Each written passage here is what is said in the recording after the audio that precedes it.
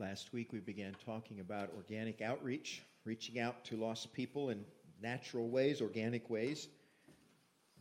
And we spent some time talking about our heartbeat as a church. It was kind of a difficult, introspective time. We asked the question, do we have a strong heartbeat for God and for our love for Him and other people who do not know God yet? As we looked at things, I came up with the opinion, at least my opinion, I don't know if you agree, was that our pulse is too weak. Our pulse is too slow. That we need an infusion of God's love. We're like the church at Ephesus that Jesus wrote to in Revelation 2 that said that you need to recapture your first love for me. You need to recapture the love you had back at the first and let that love shine brightly. Learning to reach out to lost people like Jesus did will require a big change of heart for us individually and as a church. And I hope that we are willing to pursue such a change of heart as we think about organic outreach. I want us to begin with a prayer this morning, really a prayer of repentance. So let's start right there. Would you pray with me? Lord, we repent. We realize that a change is needed, that we have not been loving you the way that we should, at least to the degree that we should. Lord, we have not been loving other people the way that we should. People that you love so deeply. You're so involved in their lives. Lord, we miss them. We don't even see them. Lord, we pray that you would open our eyes. And Lord, I pray that our hearts will experience the change that the Holy Spirit, that you can do in us.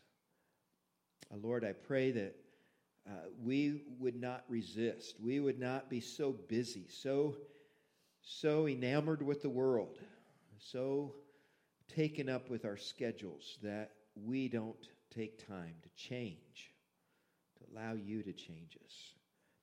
Do your surgery within us today, both as individuals and as a church.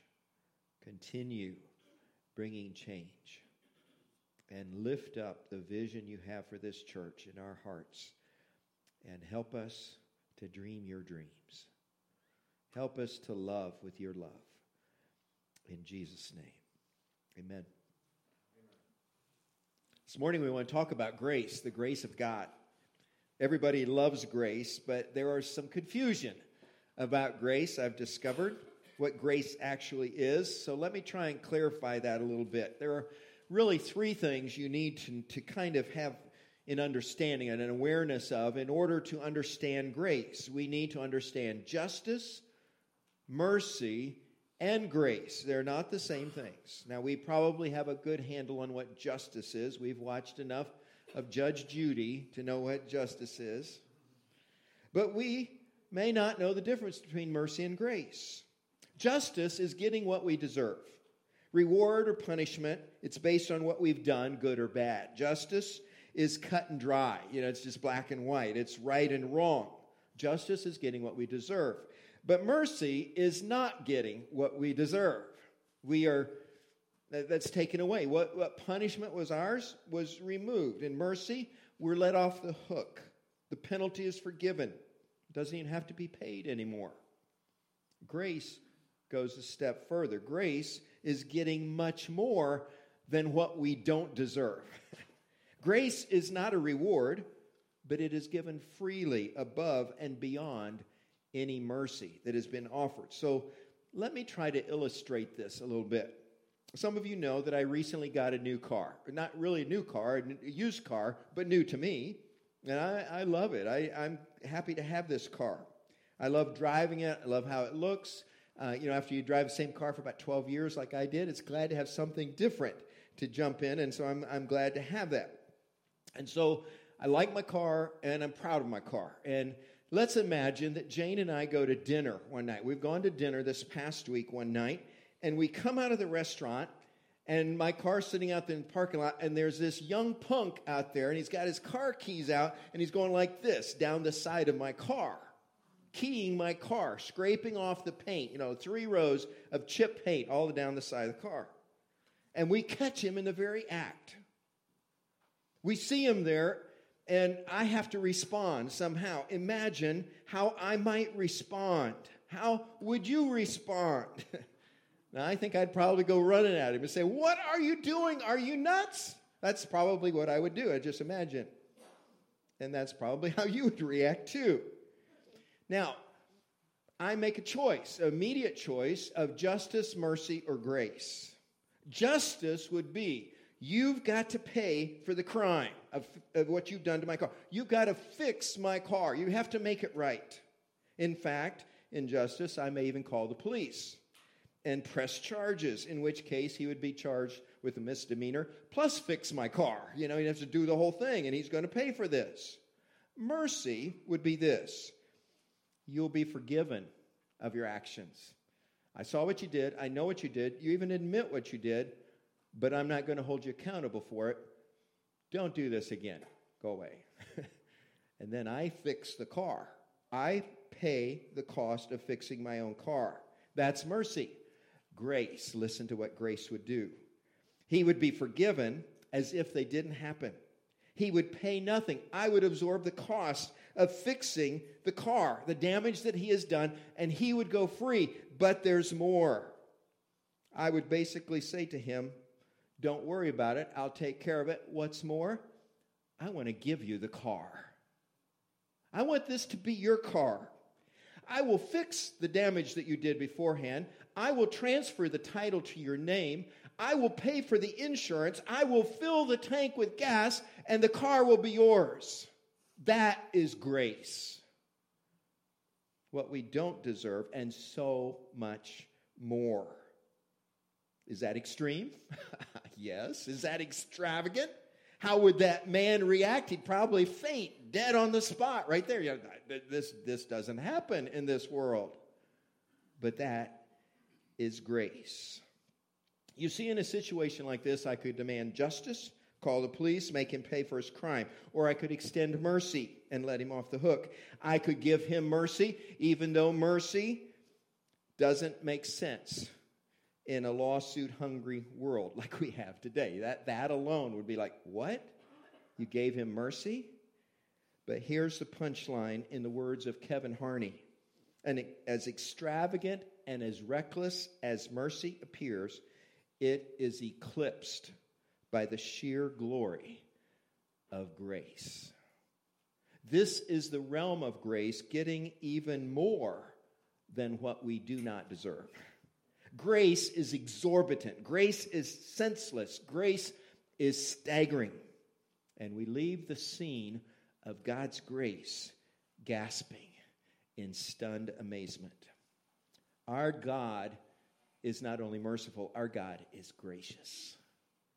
Our God wants so much more for us than we might even imagine. Romans 6:23 talks about his mercy. It says, "For the wages of sin is death, but the gift of God is eternal life through Jesus Christ our Lord." It's what we deserve, but no, this is what we get. 1 Peter 2:24 says that Jesus took our sins upon himself so that we could go free. It says this, "He himself bore our sins in his body on the cross so that we might die to sins and live for righteousness. By his wounds you have been healed." These are acts of God's mercy. We marvel at these gifts of mercy, but God went a huge step further. Look with me at Ephesians chapter 2, verses 4 through 9. "But because of his great love for us, God, who is rich in mercy, made us alive with Christ, even when we were dead in transgressions. It is by grace you have been saved. And God raised us up with Christ and seated us with him in the heavenly realms in Christ Jesus, in order that in the coming ages he might show the incomparable riches of his grace, expressed in his kindness to us in Christ Jesus. For it is by grace you have been saved, through faith. And this not from yourselves, it is the gift of God, not by works, so that no one can boast. God not only gives us mercy, He gives us grace. He not only removes the punishment that we deserve, in addition, He gives us gifts we don't deserve. And His gifts are remarkable and astounding and amazing. God is not just saying, like He would in mercy, your crimes don't matter. Grace is God paying the penalty for our crimes Himself, and then giving us blessing upon blessing, which we could never qualify for, no matter what we did. These are blessings beyond what we could ever expect or imagine. Ephesians 2 says that in grace, God forgave the death penalty of our sins. In fact, it wasn't just a death penalty hanging over our heads. We were already dead in our sins. But God made us alive again in Christ. Then He raised us up and He gave us every spiritual blessing that can be found in Jesus Christ. We have not even numbered them all yet. And He made us children of God and joint heirs with Christ of every blessing imaginable and unimaginable. What's more, the sinless life of Jesus is credited to us. His righteousness becomes our righteousness. This is what 2 Corinthians 5:21 says. God made Him who knew no sin, who had no sin, to be sin for us, that in Him we might become the righteousness of God. Let me read that whole passage for you from 2 Corinthians chapter 5, starting with verse 15. And He, that is Christ, died for all, that those who live should no longer live for themselves, but for Him who died for them and was raised again. So from now on, we regard no one from a worldly point of view. Though we once regarded Christ in this way, we do so no longer. Now listen to this. Therefore, if anyone is in Christ, the new creation has come. The old has gone, the new is here.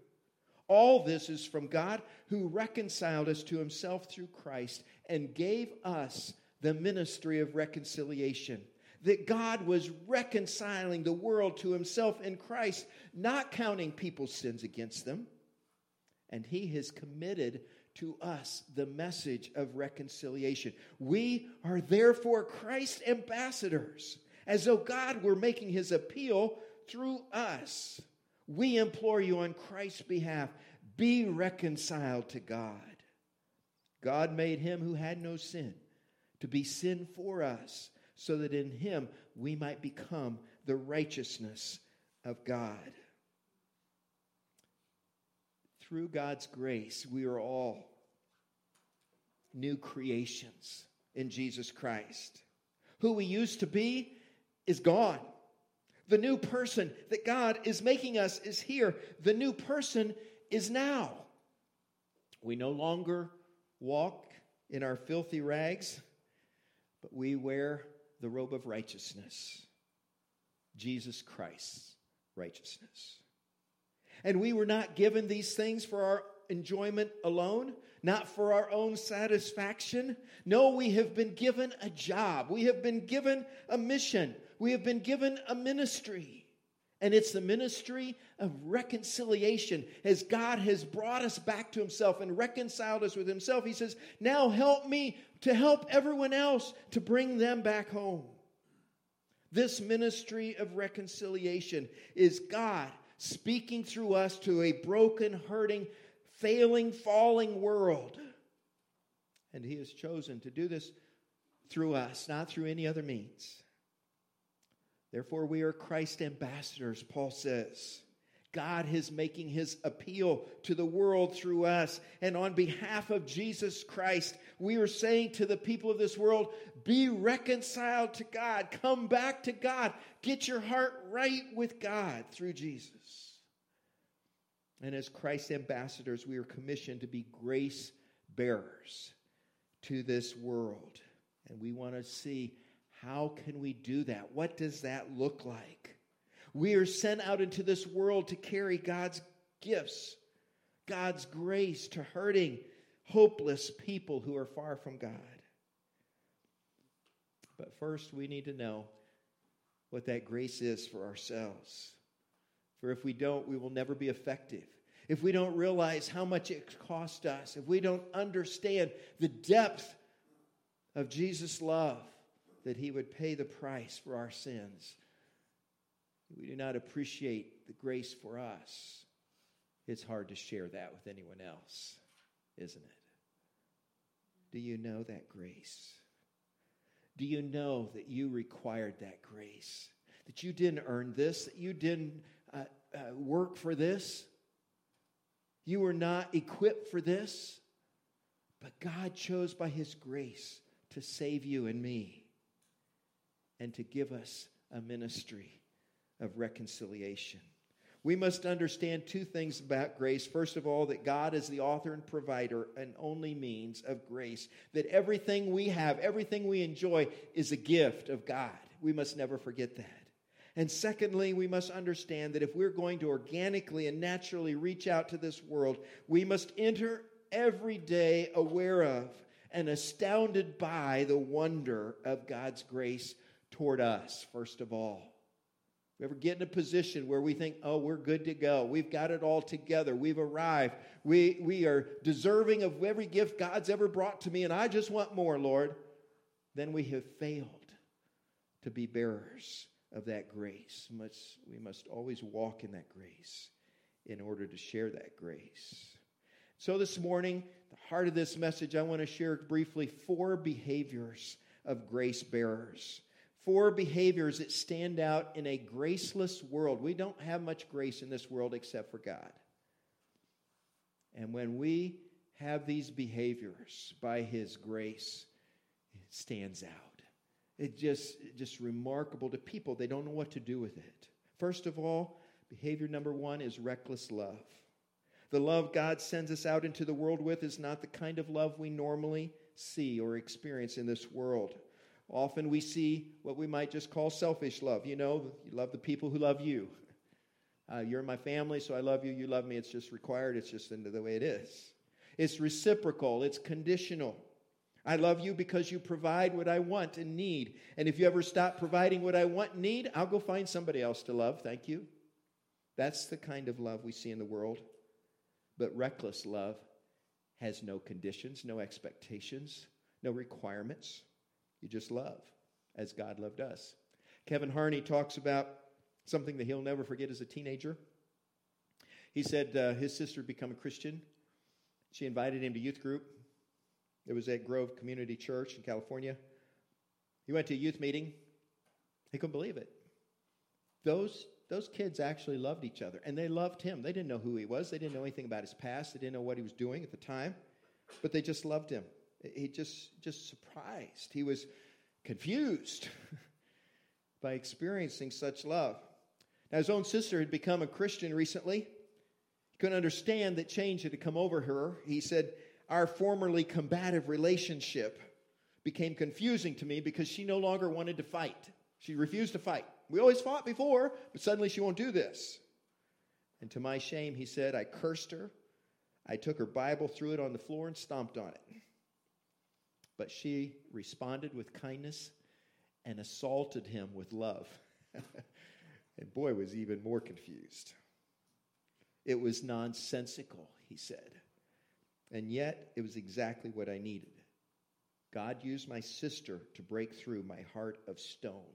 It was reckless love that got his attention. I was remembering a time in my teenage years. We had a very strong youth group in Largo, Florida. I loved to be with those kids. Many of us, went on to ministry because we had such a thing going there. God was working. And there was this kid that came in that we knew from high school. His name was Bill Pond. And he was a pain in the neck. He was the most egotistical guy you could imagine. He was always bragging, always talking about what he could do and trying to compare himself with everybody else and put people down. And he was not fun to be around, but that group of teenagers accepted him and loved him and just let him go on with that stuff. And I remember he'd live not too far from our house, but he'd end up at our house sometimes, and he'd end up at some other kids' houses sometimes. And his home, we found out, was really bad, not a good place for him to be. So any excuse he had to leave there, he'd get away and go to somebody else's house. And over a period of months, that love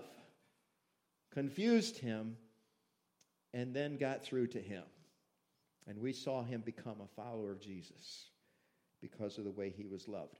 Reckless love can capture people's attention. Second behavior of grace bearers is generous forgiveness. Jesus expects his followers to extend forgiveness to others in the same way he offers it to us. It's hard to do. It's difficult to forgive, but it must be learned, and forgiveness must be modeled over and over again. Remember perhaps the words in the Lord's Prayer, the model prayer, where Jesus taught us to say, "Forgive us our debts as we forgive our debtors."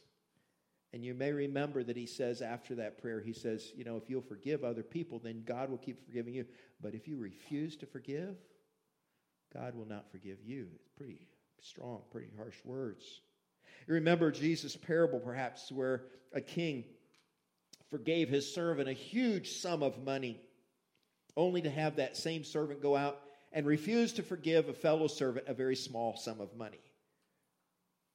And so the master came back and demanded that he pay back every cent of his own debt, a requirement that was impossible for him to keep.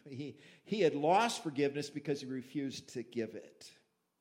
We must learn to forgive just as generously and as completely as we have been forgiven by God. That is a huge expectation, but we can do it by God's grace. Ephesians 4:32 says this, "Be kind and compassionate to one another, forgiving each other just as God in Christ forgave you."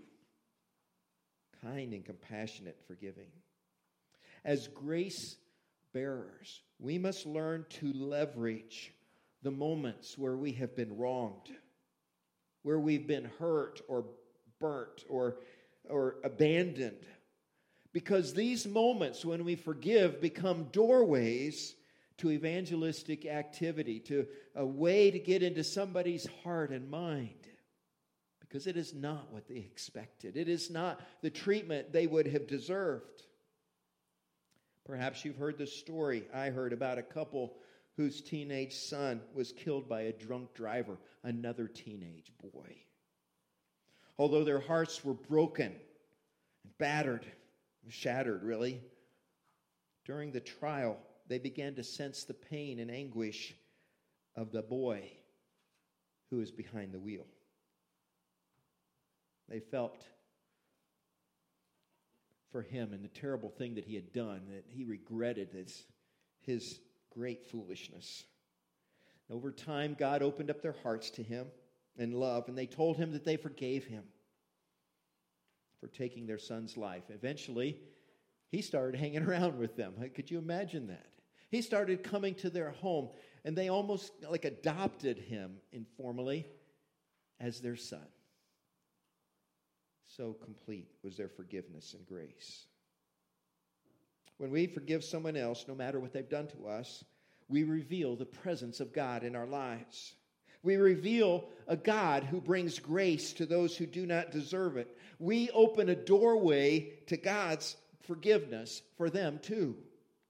And if we refuse to forgive someone, we slam that door on the opportunity that God may have for what could be a potential Holy Spirit-laden moment. Every time, however, we choose to forgive someone who has wronged us, we unleash the very grace that first saved us.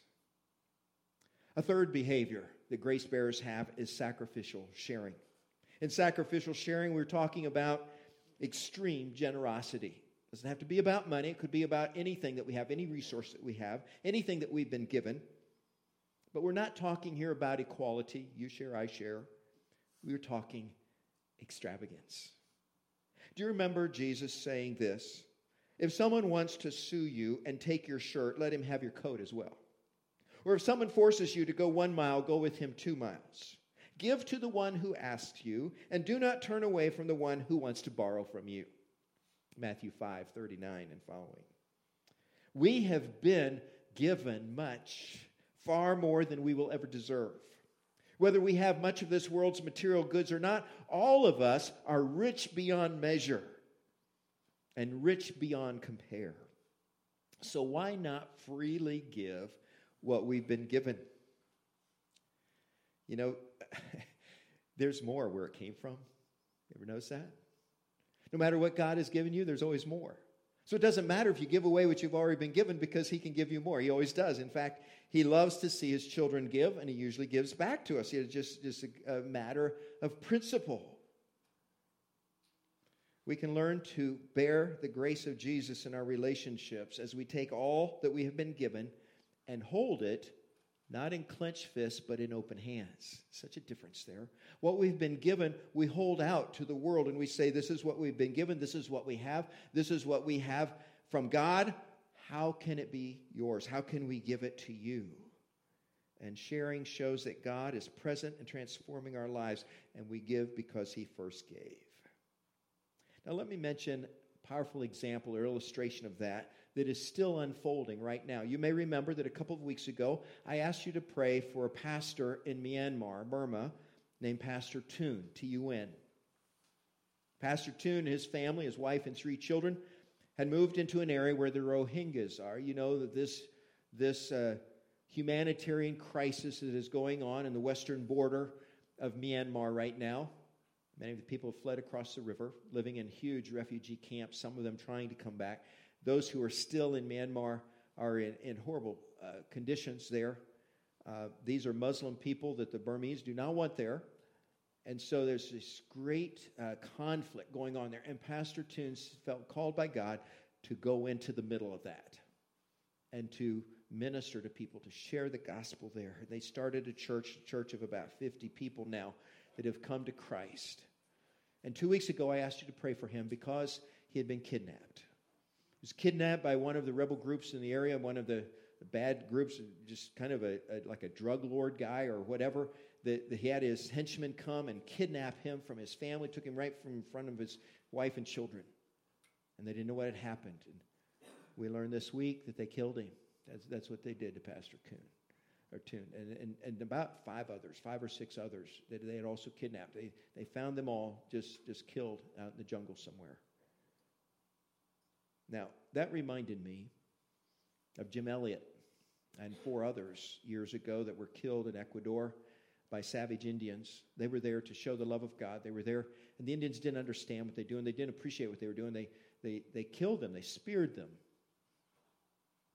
Jim Elliot's wife, Elizabeth, didn't go home to America. She stayed there. She stayed there with her young children, and she continued to minister to the Huaorani Indians. And over a period of time, many of them came to Jesus as their Lord and Savior. And she got to see how one of the men who had killed her husband with a spear became a Christian and then was accepted into their family and actually became like a grandfather to her children. Amazing story. What will happen with Pastor Toon's wife and children? I don't know. Will they stay? What will the next part of the story be? But this is the way God uses sacrificial sharing to get the grace of God into the lives of people that we would never imagine would come to Christ. This is the power of God's grace. This takes us to the 4th and final behavior that stands out in this graceless world, opening our hearts to embrace people who are different than us. Not an easy thing to do either. We must learn to leave our comfort zones and to go out of our way to love and to give grace to people who are vastly different than us. I would never say this is easy. I don't think any of these really are.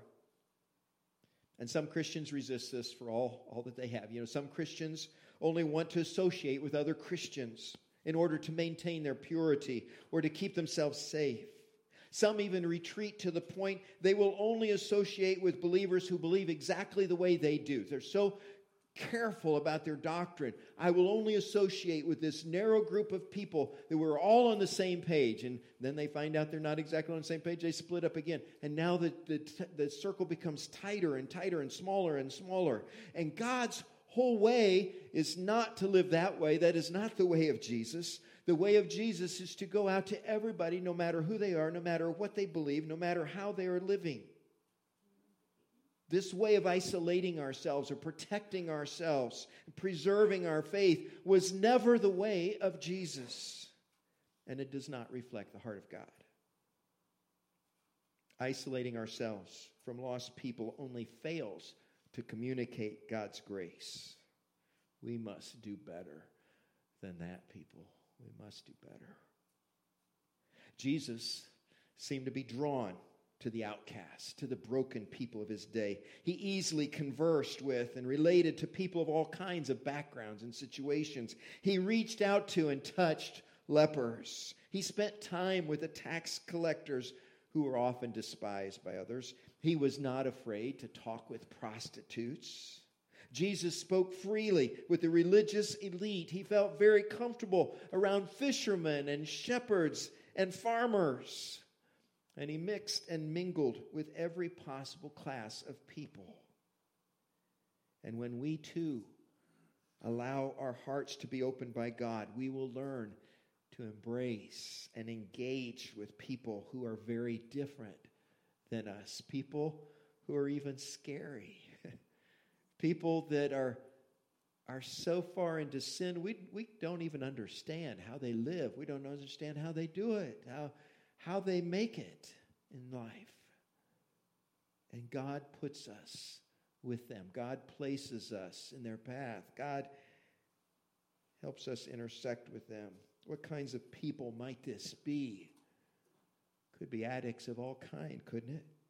Sexual addicts, substance abusers, drug users, gamblers.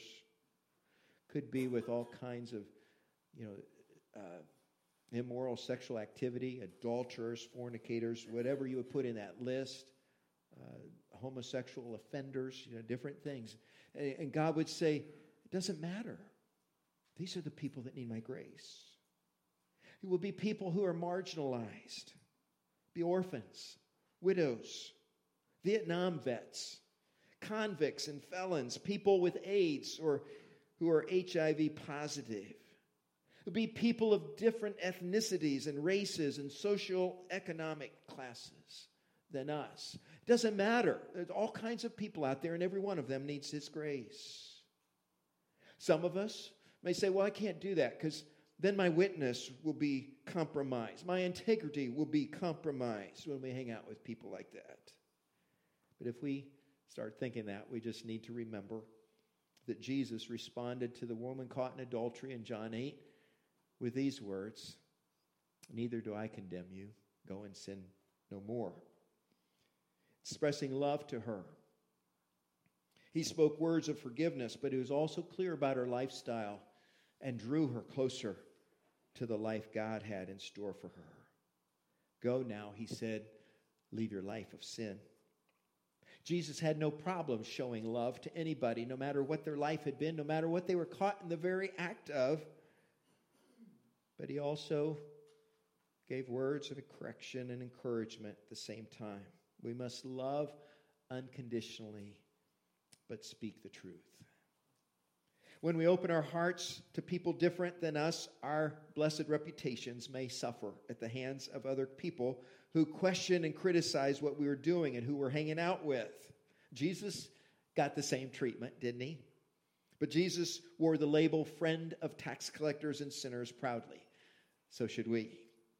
And I think it's time for us grace bearers to start wearing a new label, friend of sinners. What do you think? Shouldn't that be where we want to live? These are the 4 behaviors of grace bearers. They have reckless love. They have generous forgiveness for others. They share sacrificially, and they open their hearts to people who are so different than them. Isn't that how we should live? Kevin Harney said, to be prepared for the work of outreach, the soil of our own hearts should first be drenched with the refreshing waters of God's grace. Then as our hearts overflow with the love of God and His goodness, we become conduits of His grace to the world, like a man in a desert who is dying from thirst. This world is grace-parched. People who are thirsty, dying for a drink that will sustain their dry hearts. We can offer this water that will refresh them. Now, you may not know what to do next, so let me tell you a couple of things. 2 takeaways for today. First of all, I want to encourage you to drink deeply of God's grace yourself. If you're not experiencing grace in your life, in your soul, then take time to drink deeply of God's grace first. You can't share what you don't have. But as you come to appreciate and appropriate the grace of God for your own soul, it's going to start flowing out of you. So go back, spend some time meditating on Ephesians 2, 4 through 9. Spend some time even memorizing that. Learn what Jesus is saying there through the word of what he did and what he wants and of the unbelievable things he has in store for you as you go out. Spend some time in 2 Corinthians 5, 15 through 21 again. Let the truth of God's grace and love capture your heart. Drink it in, receive it, celebrate it. And then secondly, get reckless. Probably didn't think the preacher ever tell you to do that. Get reckless. Get reckless in showing grace and love to someone who needs them. Think of someone and one extravagant, undeserved act of loving grace you could do for a person in your life. A person who's not yet a follower of Jesus. Find something and do it. Offer it to them prayerfully, no strings attached. And if they ask why you did it, then be ready to tell them about the grace you have received and how you're learning to give it to others. It's very simple.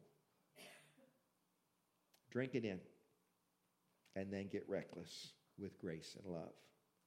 As I lead us in prayer this morning as we close our time in the Word, I would ask that you just bow your head and that you, along with me, would ask God to make you and me grace bearers to our world. Follow along as I pray. Give your amen at the end if you agree. Let's pray. God of grace, I have been caught in the act. I have sinned against you. I am still amazed by your grace. I deserve punishment, but you took my place on the cross. I deserve separation from you, but you embraced me as your loved child. I deserved hell, but you offered heaven through the sacrifice of your only Son, Jesus. God, when I get a glimpse of your grace, I am overwhelmed. Oh God, with a trembling heart, I pray, let your grace flow through me. Fill me with so much grace that it cascades from me to everyone I meet each day. For your glory. Amen. Amen. Would you stand with me, please? Let's breathe in our God together.